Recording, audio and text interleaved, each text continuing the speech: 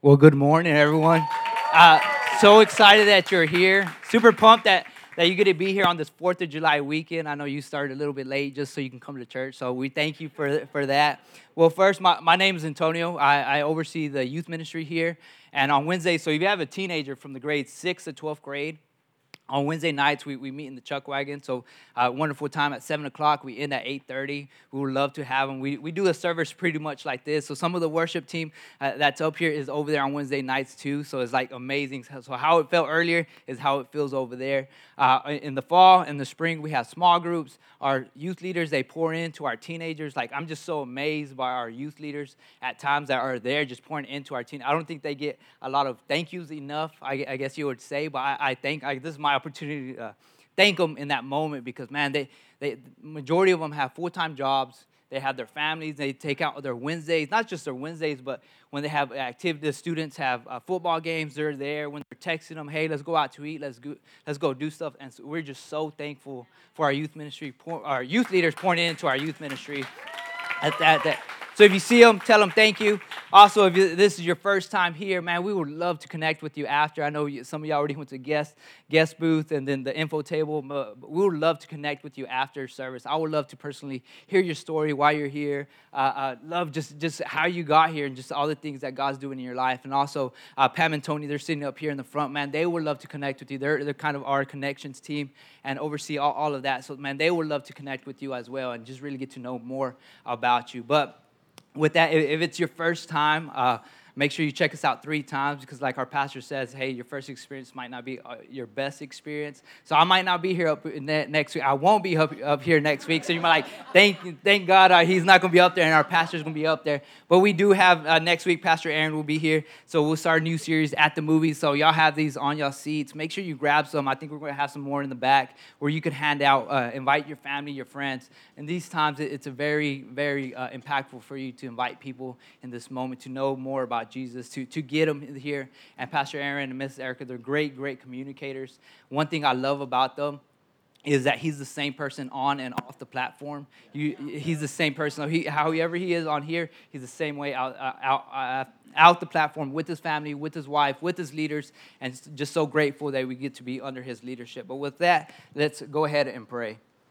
God, we thank you for this moment, Lord. We thank you for this time, for this Sunday morning that we get to be here. Thank you for this wonderful congregation, Lord, that you just move in this place, that the Holy Spirit just moves, Lord, and it's your words and not my words, God. And throughout this 4th of July weekend, that you just keep us safe during these moments as we pop fireworks, spend time with our families, eat all that good food, God, and you just keep us protected to that. We love you. We thank you. And everybody says, Amen. All right, well, I don't know if any of y'all have ever been confused. I turned 30 next week, and I've been confused a lot of times. So I'm pretty sure some of y'all have gotten confused in the past days, months, years about something, right? Just confused. One thing, I am very confused, but before that, I'm about to be married 12 years in November. So to my beautiful wife, she's right here sitting in the front. I know I'm embarrassing her. But 12 years, some of the best 12 years of my life that we have spent together, and we get to celebrate 12 years. But one thing I do still get confused about out of our 12 years of marriage is, what does she want to eat? Like, it's always like, hey, let's go out to eat. All right, let's go. And I was like, okay, well, where do you want to go? And it's always I don't know. What do you mean, I don't know? And she just tells me, like, man, I'm super hungry. I could eat all this stuff. Okay, well, where do you want to go? I don't know. I'm pretty sure I'm not the only husband in here who's the same way, who says, hey, like, my wife's the same way. She doesn't know what she wants to eat, you know? I said, okay, do you want sushi? She's like, no. Do you want tacos? I don't know. Do you want a cheeseburger? I don't know. Do you want Chick-fil-A? I don't know. Like, all this place, like, I don't know. So I'm like, okay, well, I guess we can just go. So I finally decide after like 3-4 hours of wanting to what to eat. We get there, and we show up, and I make sure I go to a place with a variety. So if you're barely married, make sure you go to a place with a variety of places so you don't get in trouble. But we get there, and I'll order something, and she's like, oh, you're going to order that? That doesn't even look good. I'm like, yeah, I'm going to order that. And she's like, okay. So we order, and I'm there, and she's just, I'm eating, and I just look across, and she's literally like, just hands rubbing together, and just like, man, that looks good. Can I have your taco? Can I have some of that? I'm like, are you kidding me? You just said you didn't want this. So it's, I don't know. So I don't know if you're there. We'll be praying for you. I know that after service we have prayer partners, so you can come up for that. But that can be confusing at times. And one thing I'll be speaking to you about is baptisms, water baptisms today. And at times that can be confusing as well. Like, hey, how does that look like? When I hear that, when I see that, I know they're talking about baptisms. I'd rather not go to church. I'd rather watch it online. Or I know they're having them on July 17th, so I might not go. In those moments, we can get confused about that. Like, well, how is it supposed to be done? Is it supposed to be done in a lake, in a bathtub, in a bin, in a swimming pool, in a shower? How does that look like? And a lot of times we see that, but the cool thing about it is the early church, the early disciples had the same situation as well. They talked amongst themselves and say, hey, how do we do that? What does baptism look like? How does it look like? How is it supposed to be? And they talked about it. They gathered together. And one thing we're going to talk about is what is baptism? So I'm just going to give you the definition of it. And it's the religious rite of sprinkling water onto a person's forehead or of an immersion in water, symbolizing purification or regeneration. So here we do an immersion of water. So pretty much what it means, the definition, it's an outward expression of an inward decision, saying, hey, I did something in here that I want to express now to the whole world, to everybody around, to my people group, to my family, to my friends. I want to show them, hey, I made a decision in here, and I want to show everybody now. So it's the next step in a Christian walk. We practice a believer's baptism, where we baptize people after they make a conscious decision. So what is a conscious decision here at Rise? So one, it's you repent, and you turn from death to life, so salvation. 2, you follow Jesus. And 3, you be baptized. So after those 3 steps, you say, hey, I want to get baptized. So we baptize after they made that conscious decision. The big question, I know all of us are in here. I have friends back home, and this is the biggest question. What about kids? What about my child? Can I baptize them? How does that look like? So we go back to, like what I said, after they make that conscious decision of saying, hey, I've given my life to God. I know what it means. I want to follow Jesus, and now I want to get baptized. So here at Rise, you say, well, man, that's a bummer. My kid can't be baptized, so I guess I got to go somewhere else. No, what we do here is we dedicate children. So we get our parents, we dedicate them on a Sunday morning, just saying that we're going to stand around this family, and we're going to grow these men and women of God as they grow older, that we're going to dedicate them to the Lord and say, hey, we're going to be there for them in those tough moments when things get crazy. We're going to be there and just grow them as a family. So why get baptized? Now I'll talk to you a little bit about it. So why get baptized? So 3 reasons to get baptized today. 3 quick reasons. I only got about a couple more, 15 more minutes. So 1 is Jesus modeled it.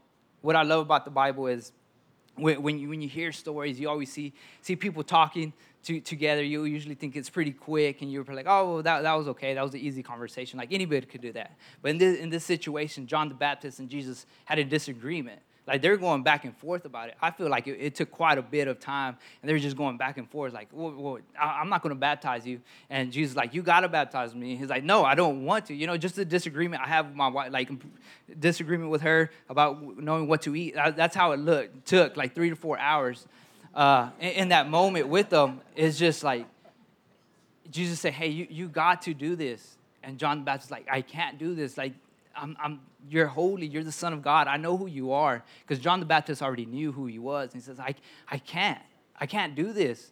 And Jesus says, no, you have to. I have to model it. I have to go first. And I have to show the disciples. I have to show the people that I'm going first. And this is what has to be done. So we're going to read it in Matthew 3 through 17. I won't read the whole thing, but I'm just going to skip down in some. So in those days, John the Baptist came to the Judean wilderness and began preaching. His message was, repent of your sins and turn to God, for the kingdom of heaven is near. And 11, I baptize with water those who repent of their sins and turn to God. 13, then Jesus went from Galilee to the Jordan River to be baptized by John. But John tried to talk him out of it. I am the one who needs to be baptized by you, he said. So why are you coming to me? But Jesus said, it should be done, for we must carry out all that God requires. So John agreed to baptize him. After his baptism, as Jesus came out of the water, the heavens were open, and he saw the Spirit of God descending like a dove and settling on him. And a voice from heaven said, this is my dearly loved Son, who brings me great joy. He was our example. Yes. Jesus said, I have to get baptized because I have to model it. And I get the situation, the disagreement, but he had no sin. He did it to fulfill and to be an example in that moment. To say, hey, this is what needs to be done. This is what it looks like. This is what it looks like. So with just going with that, so the first one was Jesus modeled it. Two is Jesus commanded it. Sorry, I kind of missed my notes. Jesus commanded it. So one was he modeled it, and two is he commanded it. So one thing I love about summer is, the food goes crazy, the barbecues, the cookouts. We go over to people's places. We get to stay up late. We get 4th of July tomorrow. My birthday's next week. That's what I love about the summer. With s'mores. All kinds of stuff, right? You go to the lake, you go to the pool, you go to the water park, you go to all this place. But one thing I do not like, I guess, about summer is I love my kids. I really do. But they're all for summer break. Like it's tough in those moments. Like my electricity bill is like super high. I go into my fridge and there's nothing there. I'm like, man, what are y'all doing? Like I'll save a piece of cake and I'll have it in there and I'll come back hours later, open it, and I'm just like, where's my cake? Who ate it? And my littlest, my 7-year-old, she would be like, I don't know, Dad, with chocolate all over her mouth. I don't know who ate it. It was probably my sister, Evelyn. I don't know. But, man, just one thing about it is they kind of mess up my routine, throughout the day because I drop them off for school and then I go pick them up. So now I have to take care of them and do all these things and feed them and, all that. But with that being said, I stick to my routine. So I go in the mornings, I go to the gym. So I tell them, hey, there's a chore list, what y'all need to do. Y'all need to wash dishes. Y'all need to fold y'all's clothes, clean your room, mop, sweep, everything. Clean the gutters, paint, cut the grass. But this is what I tell them. And then when I walk out the door, I get everything ready. And as I'm at the door, I tell them, hey, girls, come here. And they'll run. And I tell them, hey, make sure y'all do this. I need the chores done. This is what y'all have to do. Y'all have to clean the house. I need the house cleaned by the time I come back. And this is what I tell them. This is the last words I leave them with. It's very important that they do that, because hey, we need a clean house. We need it to be presentable. So when people come, we see that, and we see this with Jesus telling the disciples. He leaves them with something at the very end, right before he ascends to heaven. He leaves them with some words and says, "Hey, I need you to do this. It's not a if you want to do it." It's not if I'll think about it if I have to, but it says, hey, I need you to do this. You're going to do this. I command you to do this. And we're going to read it in Matthew 28:19. It's considered the Great Commission. And so it's Matthew 28:19 says, go, therefore, and make disciples of all nations, baptizing them in the name of the Father and of the Son and the Holy Spirit. I'll read it one more time. Go, therefore, and make disciples of all nations, baptizing them in the name of the Father and of the Son and of the Holy Spirit. It's not an if. It's a go, make, baptize. It's a command. It's like I said. It's important because this is his last words before he goes to heaven. He's telling them, "Hey, I need y'all to do this. Y'all have to do this. I'm commanding you to do this." So those were his last words before he went to heaven. So like I said, you knew they were important. So recap. So point number 1 was Jesus modeled it. Point number 2 was Jesus commanded it. And point number 3 is it identifies us with Jesus. Baptism identifies us with Jesus. This probably has to be my favorite one because I kind of don't like being told what to do. So, and model it, first kind of Jesus. But at times it's just identifying us with Jesus. This is so good. My favorite one. In high school, I was a bad kid. I didn't know God until I was out of high school. So I didn't know Jesus. I didn't come to youth group. I didn't come to church. My parents didn't come to church. My parents were separated. My dad was kind of in and out of my life. My mom, she worked 2 jobs just to maintain. So she would wake up 5 in the morning, get off at 3, and then only have 30 minutes to eat, and then go to her second job, get off at 10. So I would hardly see her. So what she did was she would drop me off at my aunt's house. And my aunt, she would do this kind of the same thing. So she had 5 boys. 5 boys and 3 girls. She had been married again, so they kind of brought in their family. But there was 5 boys, all my age. So my oldest cousin was 3 years older than me. My second oldest was 2 years, and then a year older, and then one the same age as me. And then we had a little cousin that was 3 years younger than us. But during this time, she would drop us off. Now you got to think, 6 boys. You got to say trouble. That's trouble. Everybody say trouble. Trouble. Yeah, like it was trouble. So pray for our pastor. He has 5 boys, so pray for him. But man, it was 6 boys all together, and we didn't know God. I mean, there was I could just think of stories of people inviting us and we wouldn't go. But man, it's just us growing up together in those moments, and boys being boys, we got in fights, we got in trouble, we did all things, like crazy things. The first time I got in a fight was in the 6th grade. I'm talking, you think like, oh, that's just a normal fight, just y'all punch each other. No, I mean like one of my eyes was closed shut. I was busted mouth, like nose bleeding. I kept going, like that's how it was from 6th grade on. It was constant fights, and we're just boys being boys. That's how we always got into fights. So my cousins were already in high school already, and so when I entered high school, I kind of got there, and so my friends would get into fights. I would go with them because I love doing it. And when I would when I would get there with them, I would always see the people like kind of like step back, like, oh, that's Antonio, and I'm just like, okay, like what's going on? Like why don't y'all want to like fight me or whatever you want to do? Like they would kind of be scared, intimidated when I would get there, and it was because they would tell me, oh, because you're so and so's little cousin. It's nothing that you did. So it wasn't because I was strong and I knew how to fight and I was quick and I was tough. It was none of that. It was because, hey, you're so-and-so's little cousin. So if we mess with you, we got to mess with them. Hey, if we get into a fight with you, guess what? Who we're fighting next? Them. And that's how it is. And that I kind of loved it at the moment because I would just pick on people. I wouldn't pick on people, but older guys, I'd be like, yeah, you want to fight? And then my cousins behind me like, yeah, what do you want to do? And I was small. I'm small now, so I was even smaller. So, but in those moments, that's what baptism is. It identifies us with Jesus. It tells the world, hey, we are with Jesus. When we get baptized, it says, hey, I'm with Jesus now.